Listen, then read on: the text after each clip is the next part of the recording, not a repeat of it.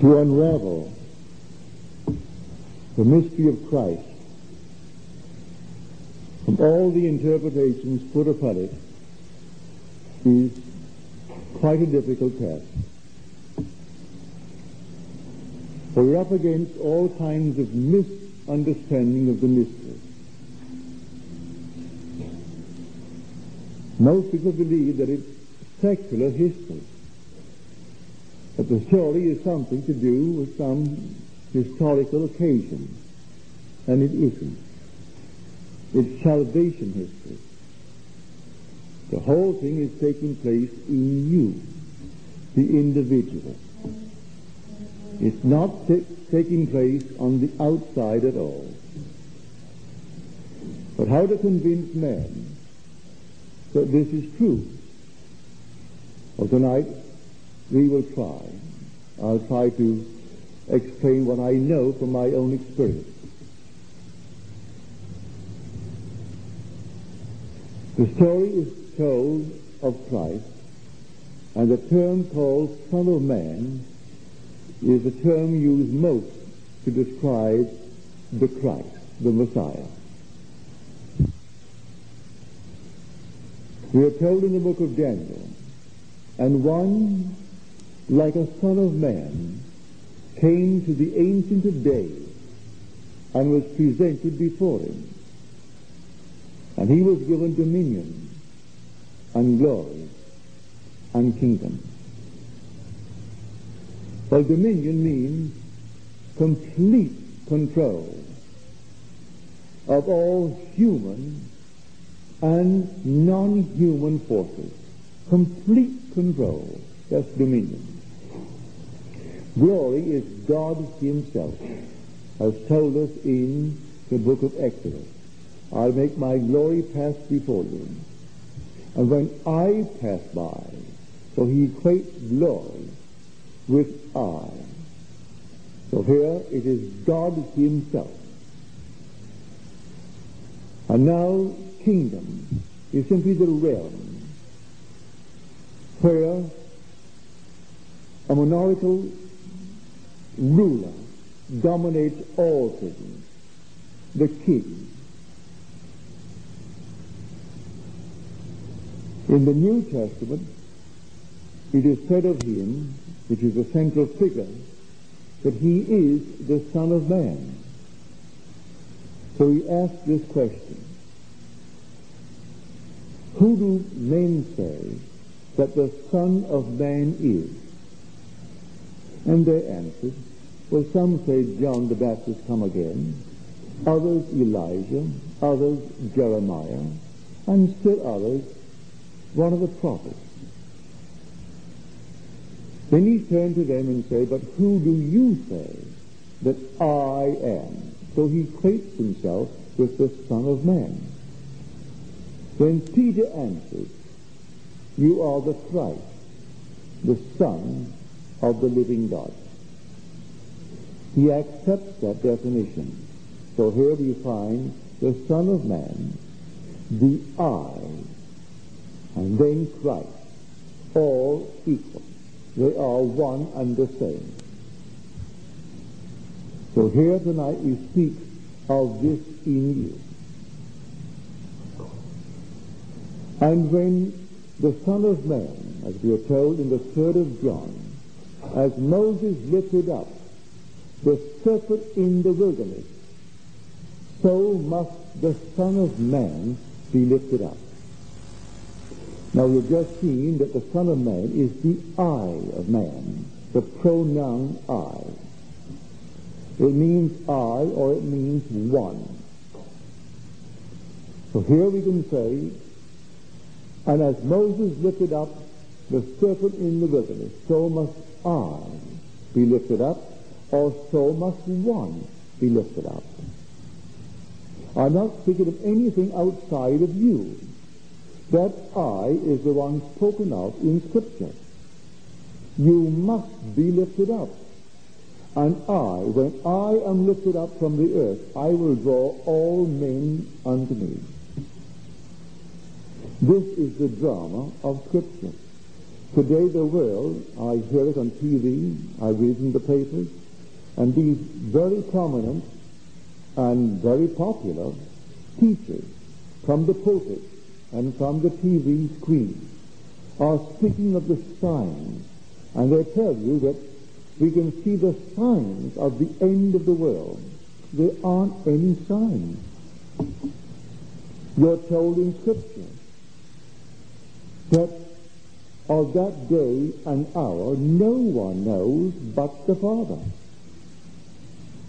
It is not for you to be given the time or the sign. When the sign comes, you'll understand it. Everything will happen in you just as described in the story of Christ.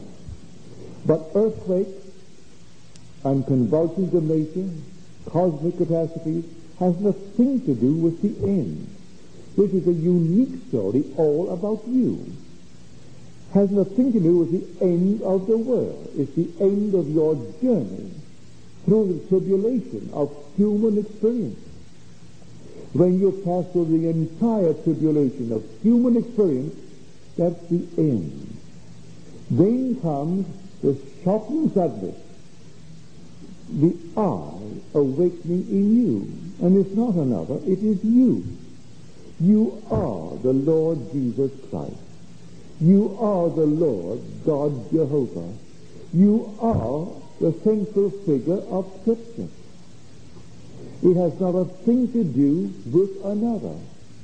So, catastrophe, well, a year ago in San Francisco, I read in the New York Times that every 24 hours we have approximately 1,800 what is called natural catastrophes in the world, like volcanoes, earthquakes, storms, typhoons, all kinds of horrible things, but every 24 hours there are at least 1,800 of these normal natural convulsions of nature.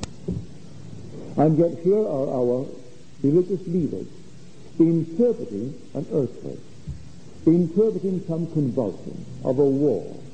And you're told there are wars and rumors of wars, but that is not it. If anyone should ever come to you saying, look, here is the Christ, or there is the Christ, believe him not. There is no outside Christ.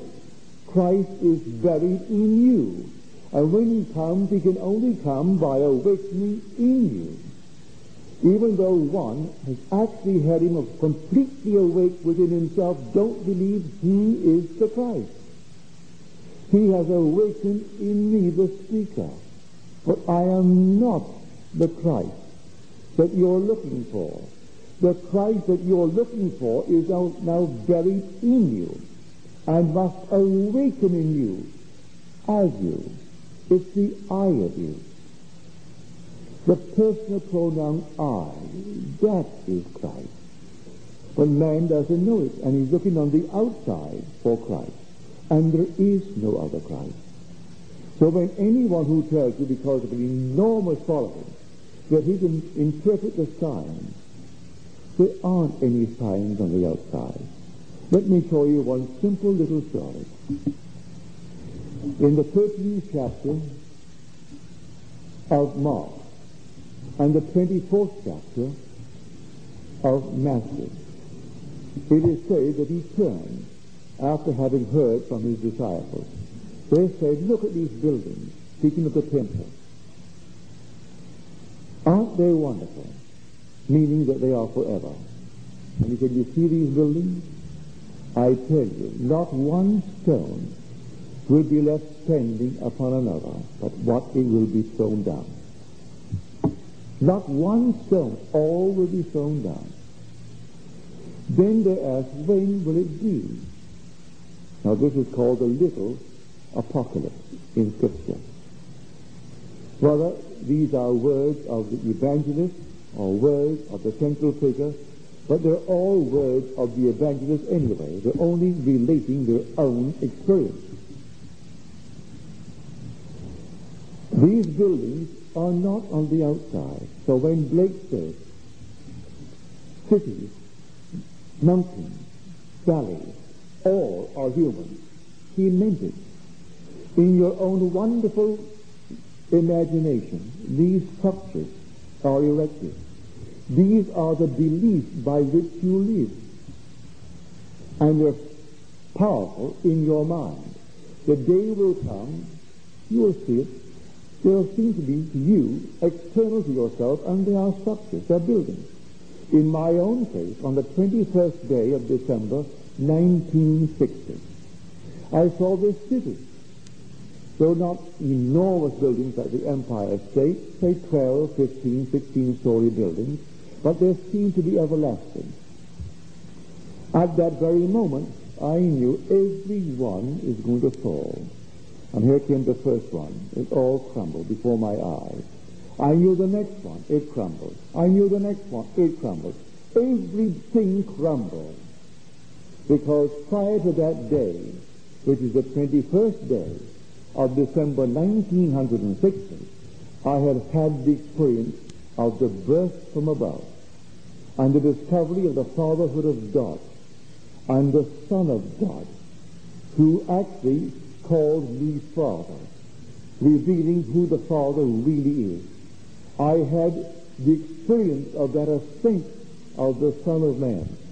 Then all of my previous beliefs by which I lived, they all collapsed. I too believe, as the whole vast world of Christendom believes, in the historicity of Christ, in the secular history of Christ.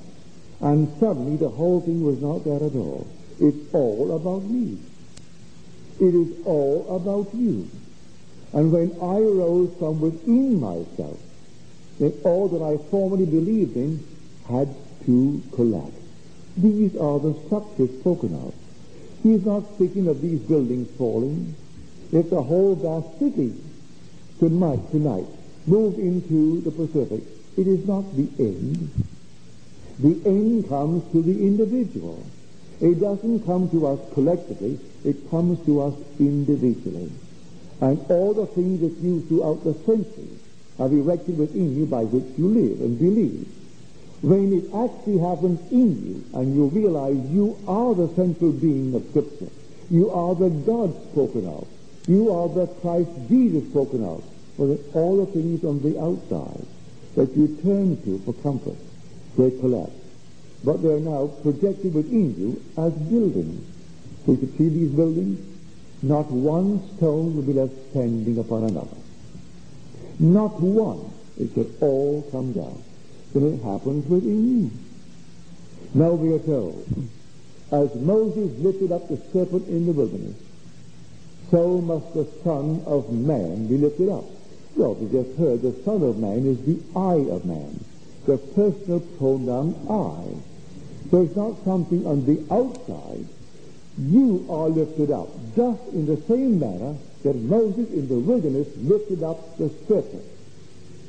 And that is true.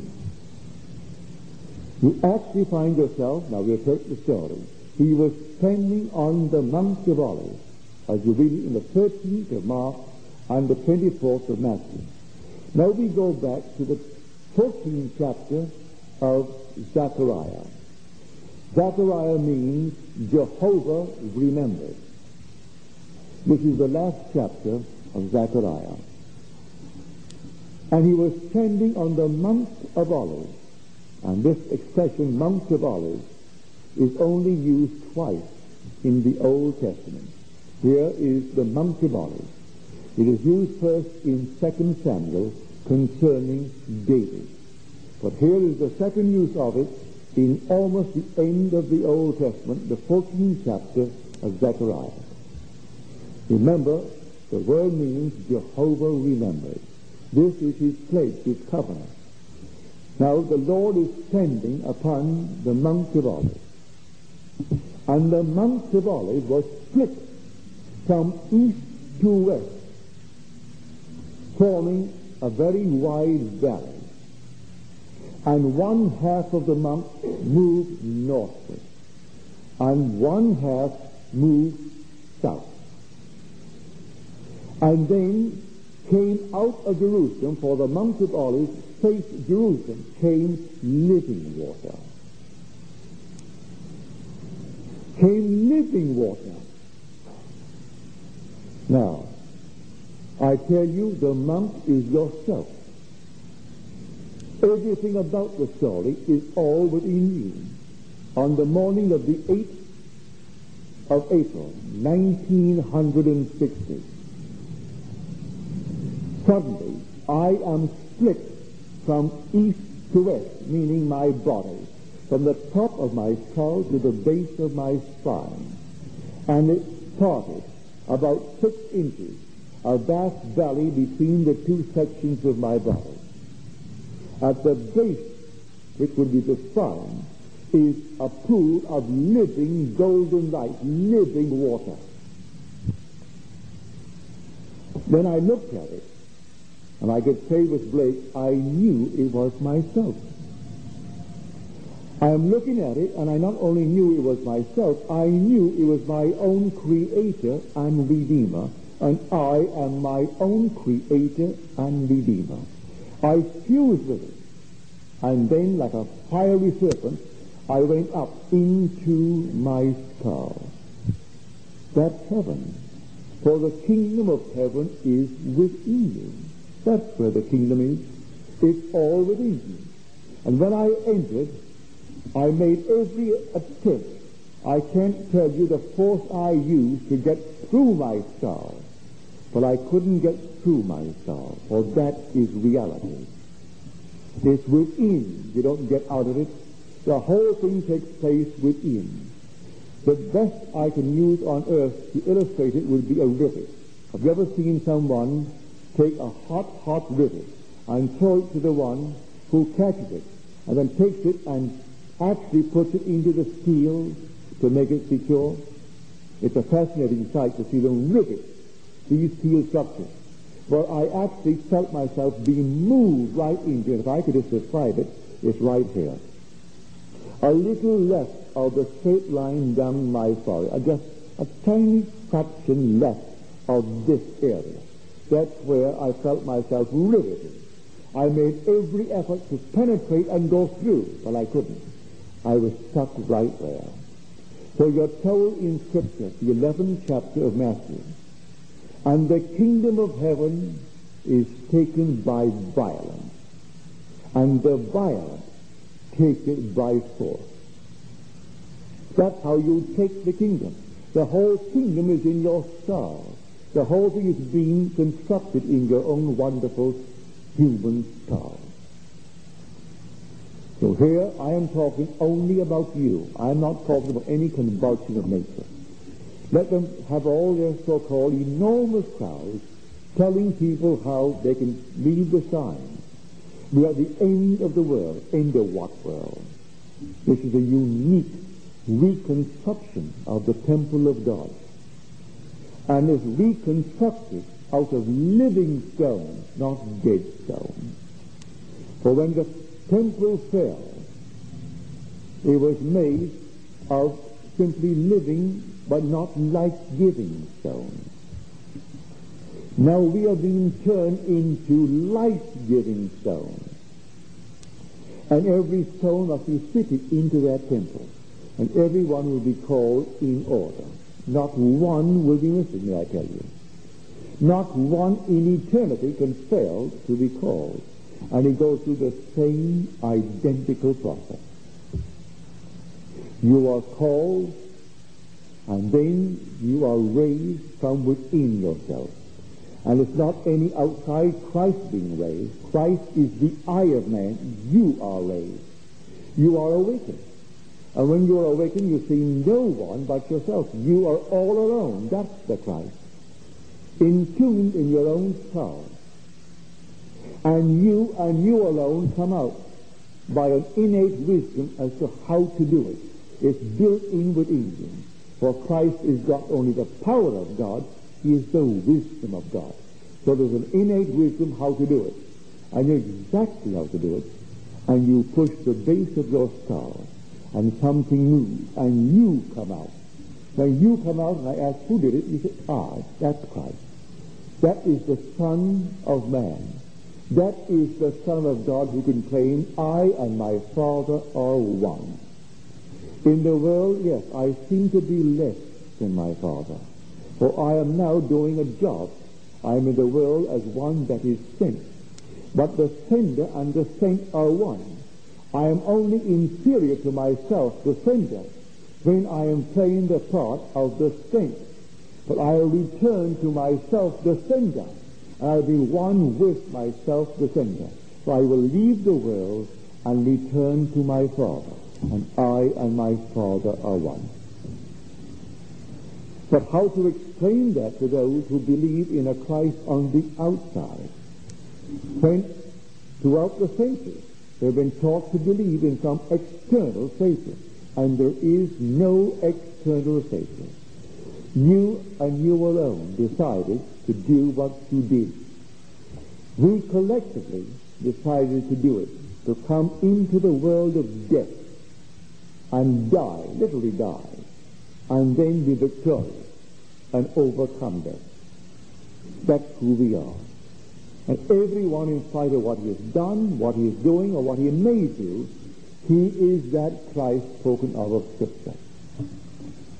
And so, how to tell a man that although the imagery seems strange, it is actually true. You rise just like a fiery serpent. Who will believe that? Who will believe that the Mount of Olives is my own body? I stand on the Mount of Olives, and I face Jerusalem, and then it splits from top to bottom, as told in the great 13th of Mark and the 24th of Matthew, as the lightning comes from the east and shines towards the west, so shall the coming of the Son of Man. It's a bolt of lightning, and you did it, and you split yourself right down the middle, and the mountain parts in two. So the Mount of Olives is now cut in two from east to west, and one half moves northward, and one half moves southward.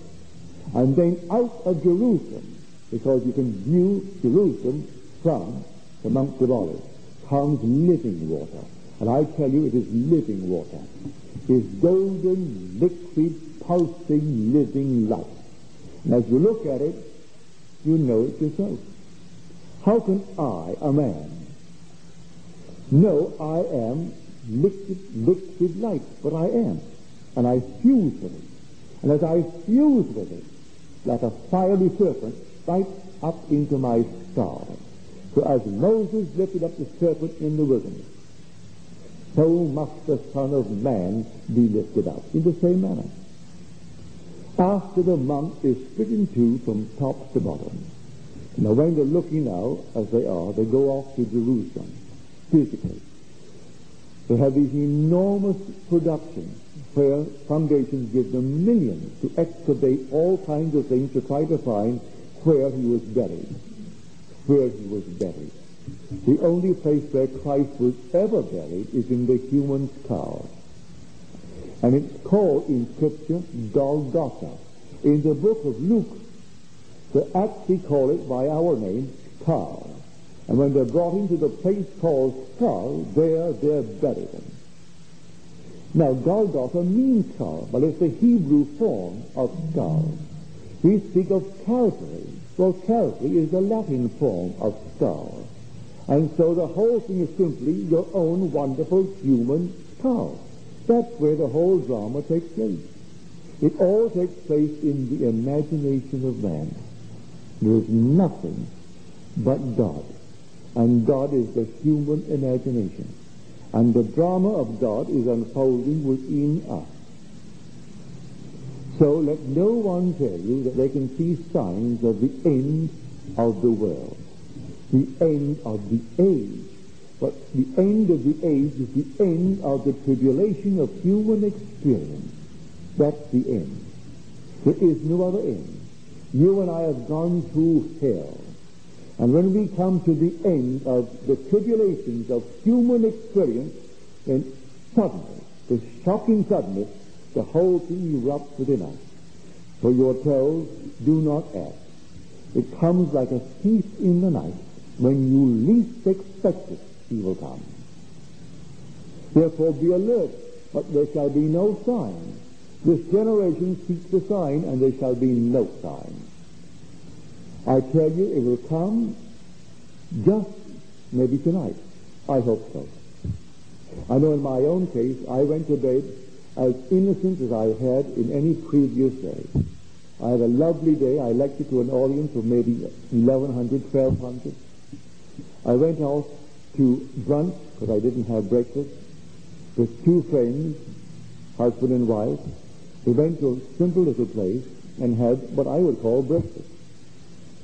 There was no liquor served, and I didn't feel like a drink at the time. I had a normal, simple breakfast, orange juice, bacon and eggs, and coffee. Then we went riding all through San Francisco. And that night, a friend of mine who worked as a checker in the Fairmont Hotel, who had to be up early in the morning to check in the waiters and check in the produce that came through. So we had to be on the job, I think, between 4:30 and 5 to check in all the food coming in. And so we had a very early dinner, as early as the restaurant would allow. And we dined at the Francis Drake, where I was living. And here we had a roast beef dinner, simple dinner, roast beef and a baked potato. I did have a couple of martinis. But may I tell you, that is only a beginning with me. I can go many. It doesn't faze me at all. I can take 5 or 6. Doesn't bother me. I had 2 martinis. That was simply wetting my little tongue. Then I went upstairs because he had to go early. And then about 9 o'clock, I called my wife, who was living in Beverly Hills, and then put him on the wire because we were all friends. And then he said goodbye a little after 9. After he left, then I undressed and got ready for bed, but it was too early. I read a little Blake, and then I turned to my Bible, and I must have turned in about 11. And 4 in the morning, this strange, peculiar vibration in my head, something I never felt before. And my interpretation of what I felt was, this must be a massive hemorrhage. I never had anything wrong with me physically of that nature, but I thought this must be what they call a massive hemorrhage. This must be it. Because I couldn't see how I could survive what I'm feeling. My head began to vibrate, and the whole thing is simply like an enormous vibration.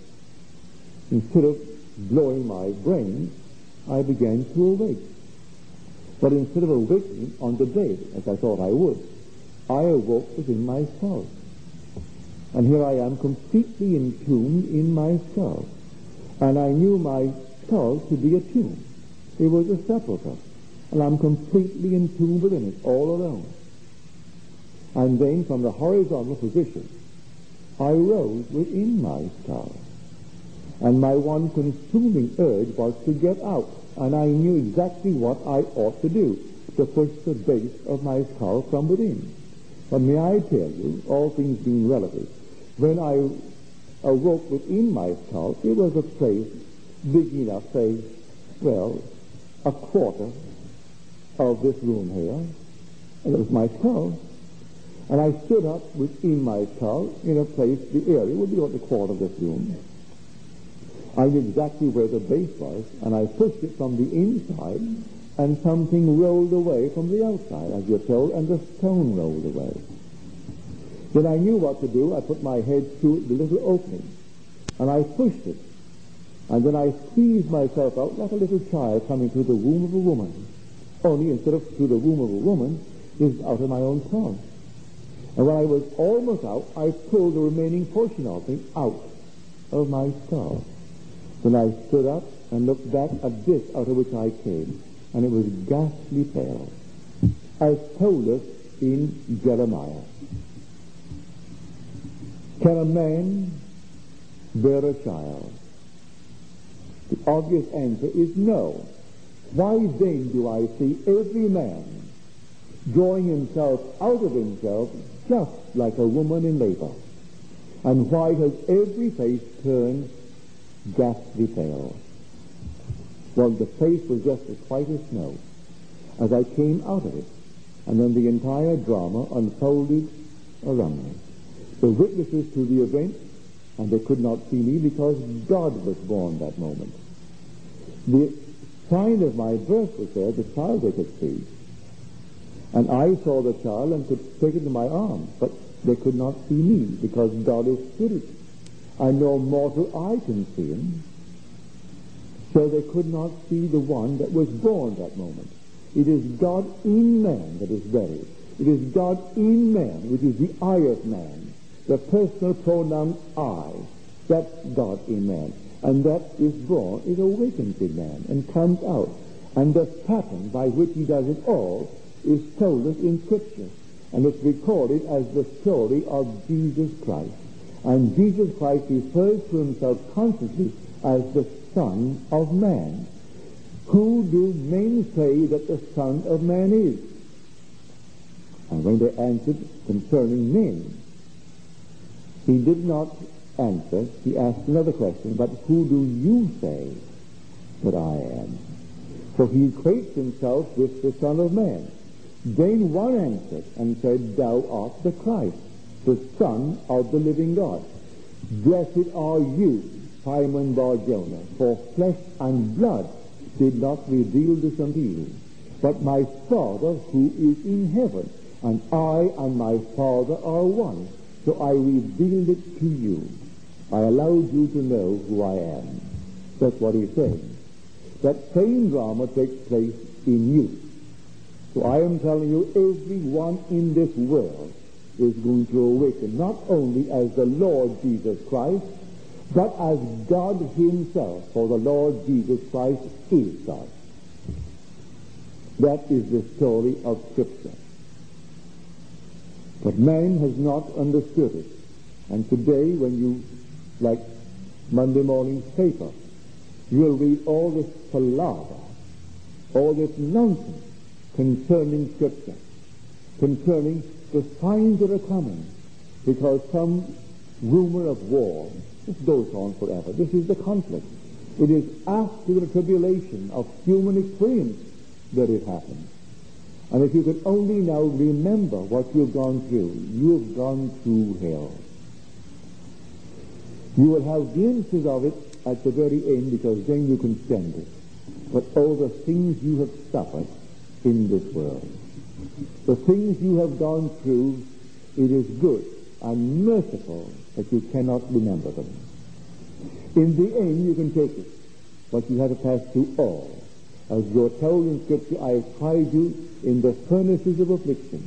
For my own sake I did it, for my own sake. For how should my name be profaned? My glory I will not give to another. And glory is himself. He cannot give himself to another. He has to make you himself, to give himself to you. Because there is only God. In the end, there is only God. Everything at the end is God. And there is nothing but God. So here, you are trained not to argue. When someone brings up all the stories concerning Scripture, you are trained to answer. And you can confront them, even though you have not had the complete experience. Many of you have had many of these experiences. Not the complete, all right. You will have the complete. I am not alone. I am only at the moment one who has been sent to tell it. I've been sent to tell it. So that 7th chapter of Daniel, when the one like the Son of Man came before the Ancient of Days and was presented to him, that happened to me in 1929. I was taken in spirit into the divine assembly, and having gone before the recording angel, where my name was checked off, there was a huge lecture, as told you in the 12th chapter of Daniel. Here, if your name be written in the book, well, everyone's name is in that book. And she simply looked at me, this angelic being. Not one word was spoken between us. She just looked and just made a check against the name. Then I was taken into the presence of the Ancient of Days. He is the Ancient of Days. Infinite love, nothing but love. As I stood before him, you can't think of anything but love. And he asked me, what is the greatest thing in the world? And I answered, love. You have no other answer. How could you answer anything when you're actually looking at infinity of love? And it's man, just man. Then he embraced me. And that embrace refused. We became one body. And he who is united with the Lord becomes one spirit with him. One body, one spirit, one Lord, one God and Father of all. When he sent me. Sent me into this world. But he didn't send me as love. The one who sent me was himself, because God is a protean being. He assumes every shape. And the one who sent me was infinite power. I could not feel in him compassion at all. I could not feel in that one love. But he sent me. And the words rang out in my ears, done with the blue blood. Doesn't mean those who call themselves prominent socially know. All that trivia anyway. Done with all church protocol. All the trappings of the outside world mean nothing. They mean nothing. All the ceremonies, all the rituals, all the things on the outside, done with it all. Don't tear it down, but do not become a part of it. Just completely ignore it. Well, I can tell you how many opportunities I have had from those who are entrenched in the protocol of churches to join them. I didn't have to go to any school. They said, I will now ordain you now. Then you can do all the things that we do by law. You can marry, you can bury, you can do all these things. I said, no part of it. These words ringing out in my ears, and I would simply disobey the order, down with the blue blood, which means church protocol, and accept the offer. One chap, he had an audience of over 6,000 people. That is, they're all registered, all contributed every month, and he offered that entirely whole thing to me, if I would take it. I said, I'm sorry, I cannot take it. Give it to someone else, but I cannot take it. I have orders that I must obey. And it came from the Ancient of Days. Well, he couldn't understand that. Ancient of Days, these are just words to the average preacher. They mean nothing. They're simply idle words, and yet every word is true in Scripture. Here saying the Ancient of Days, no father, no mother, no beginning. The Ancient of Days, he has no origin, and you stand before him, and he actually embraces you, and you become one now without father, because you are the Father. And as Father, you have no father. You are the Father.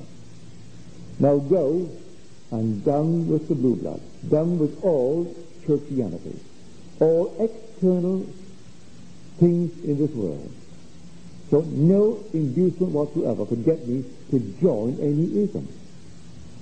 Now at the end of my days, it doesn't really matter. At least I kept the faith. So I could say with Paul, I have finished the race. I have fought the good fight. And I've kept the faith. Now there's laid up for me the crown of righteousness, which means the crown of faith. I've kept the faith. So when the little garment is taken off, now it is for the last time. So here I am just as an example for you, because it's going to happen to you. Whether you now are believing or not, it's still going to happen to you, because not one can be missing in the reconstruction of the temple. You are the Son of Man spoken of in Scripture, which is the title most often used as Christ. It simply means I, the personal pronoun I, all one. So when I am lifted up, that's the Son of Man. And as the Son of Man must be lifted up like the serpent, you can say, when I am lifted up like that fiery serpent. And you will. Just like it. It's a fiery serpent. And you enter violently into that skull of yours. And you're riveted into that area prepared for you. Everyone has a special, unique spot in the infinite brain of God. And you are not only that unique spot, you share the whole. Cut me hair. All right, that's cut, and it hurts, but the whole body hurts. Don't tell me because the little finger is not my eye. The eye isn't suffering too. The whole body suffers when one little piece suffers. So everyone is fitted into the restored temple, and yet each is the whole temple. For God is one, and His name is one. So everyone in this universe is going to experience Scripture. And I can tell you the thrill in store for you when you experience Scripture. Something changes. You see, we begin within history.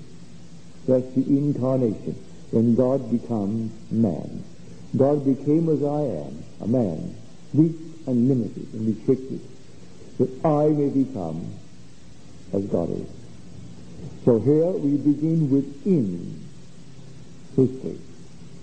Then comes that moment in time when we go beyond history. And that's called Bethlehem. We begin, the incarnation is the birth of a child. And the birth of God is called Bethlehem. When from above, God awakes, and you are God.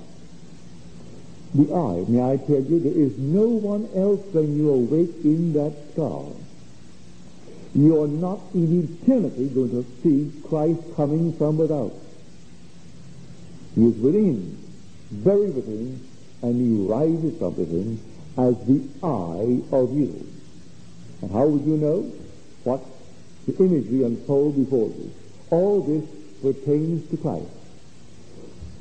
Here is a child wrapped in swaddling clothes. And what are they told? Go and you will find a child wrapped in swaddling clothes. This shall be a sign unto you. What sign? That God was born. This is a sign that the Savior was born. Well, the only Savior in the world is God. I am the Lord your God, your Savior, and beside me there is no Savior. The 43rd, 45th of Isaiah. If the Savior is born, then God is born. And this shall be a sign unto you that a Savior was born this day. Where? In Bethlehem. And Bethlehem and Jerusalem and Zion and the city of David are one and the same, and it's the skull of man. That's where He was born, and that's where He was crucified, and that's where He was buried. It's right there. So I tell you, play your part fully. Whatever you're doing today, play it fully. Let no one scare you. Self-purification, forget it. You can be as pure as all outdoors in your own mind's eye. Means nothing. This salvation comes suddenly, out of the nowhere, just like a thief in the night. And when it comes, you're completely possessed.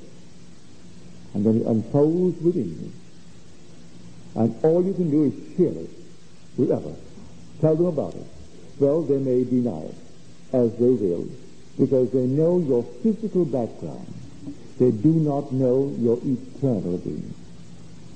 So they know your father and mother, physically, your brothers and sisters, and they will ask the same question. Is he not Joseph's son, the carpenter's son? And how can he tell us now he came down from heaven? How can he tell us these things? That man is mad and he has a spirit. I tell you, the same thing will happen to you. It doesn't mean that suddenly, in the world of Caesar, you're going to become a billionaire. You own the universe. What do you want with the billion when you own all thine are mine and mine are thine? You have no desire for the billion or for glamour or for recognition, none whatsoever.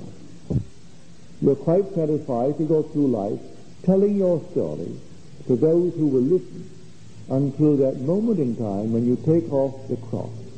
For this is the only cross that Christ wears, the human form.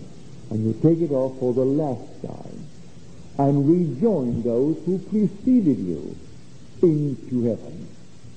And rejoice with them. And then you will know what dominion really is.